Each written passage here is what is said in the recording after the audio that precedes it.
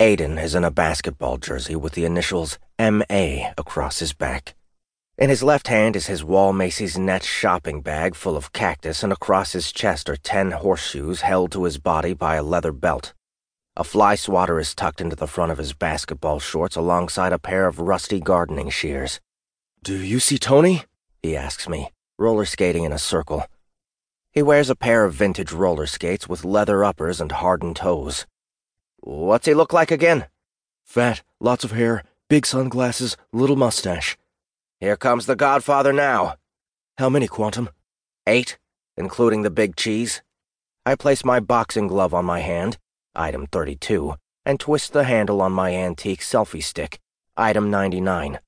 I've been whipped to death by a selfie stick before. It hurts like the dickens. Item 353, my football pads, add some bulk to my frame, as does my vintage Bengals football helmet, item 271. Just in case I need to slice and dice, item 40, my serrated elephant tusk, hangs from a loop on my belt. That reminds me. My inventory list comes up and I scroll to item 273. Cleats with metal spikes. They appear on my feet, lace themselves up. "Remember," I tell Aiden, "no conventional weapons. If you die, do not respawn. That's the only rule." "Got it," he says with a wolfish grin.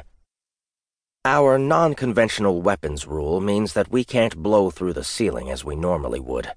Luckily, Aiden has already worked his way around this self-imposed restriction.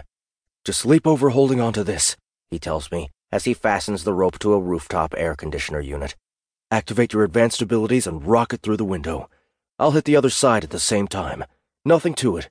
"Don't kill Tony," I remind him. "Same to you." I jam my selfie stick in my belt, keeping my boxing glove on my right hand. I'm on the edge of the rooftop seconds later, holding the rope with one hand and waiting for Aiden's signal. The cold rain picks up and runs into my eyes. Aiden's finger comes up and he twists it in the air like a mini lasso. Pushing off the ledge, I shoot out over the rooftop and I activate my advanced abilities bar, giving me both the juice and the ability to violate the Einsteinian space-time continuum. Cleats plus glass equals Shattersville. I land in the room and roll out, brandishing my selfie stick.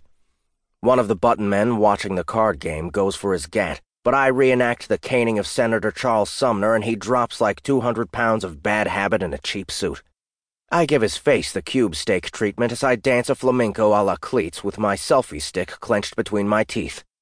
Olé! A ferret-faced, greasy little weasel of a man is somewhat faster than his card-playing buddies, and even in slow-mo gets his .45 out and pointed right at my heart, just as Aiden frisbees a horseshoe into the back of his head.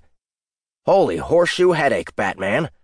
Mr. Musteladi's cigarette, chewing gum, and toothpick fly out of his mouth as he hits the table and scatters the chips, but he maintains a death grip on his cards. And no wonder. He's holding a royal flush. I'm sorry to see a good hand wasted like that, but I've got more important things to deal with at the moment. I give the next Goomba a little Joe Frazier and think about throwing in a little Tyson Holyfield 2 action when I'm whacked from behind with a crowbar. Stars, planets, and Tweety birds circle my head. My ears ring, my nose runs, and I release a cloud of flatus as the ghost of Neil deGrasse Tyson laughs and points. My life bar drops by 25%, and I can't make my hands or feet obey my commands as I reel forward from the blow. Aiden to the rescue with a pair of flying horseshoes, which catch the crowbar-swinging no-goodnik right in the cake hole and lodge there like a pair of politically incorrect cartoon Ubangi lip plates.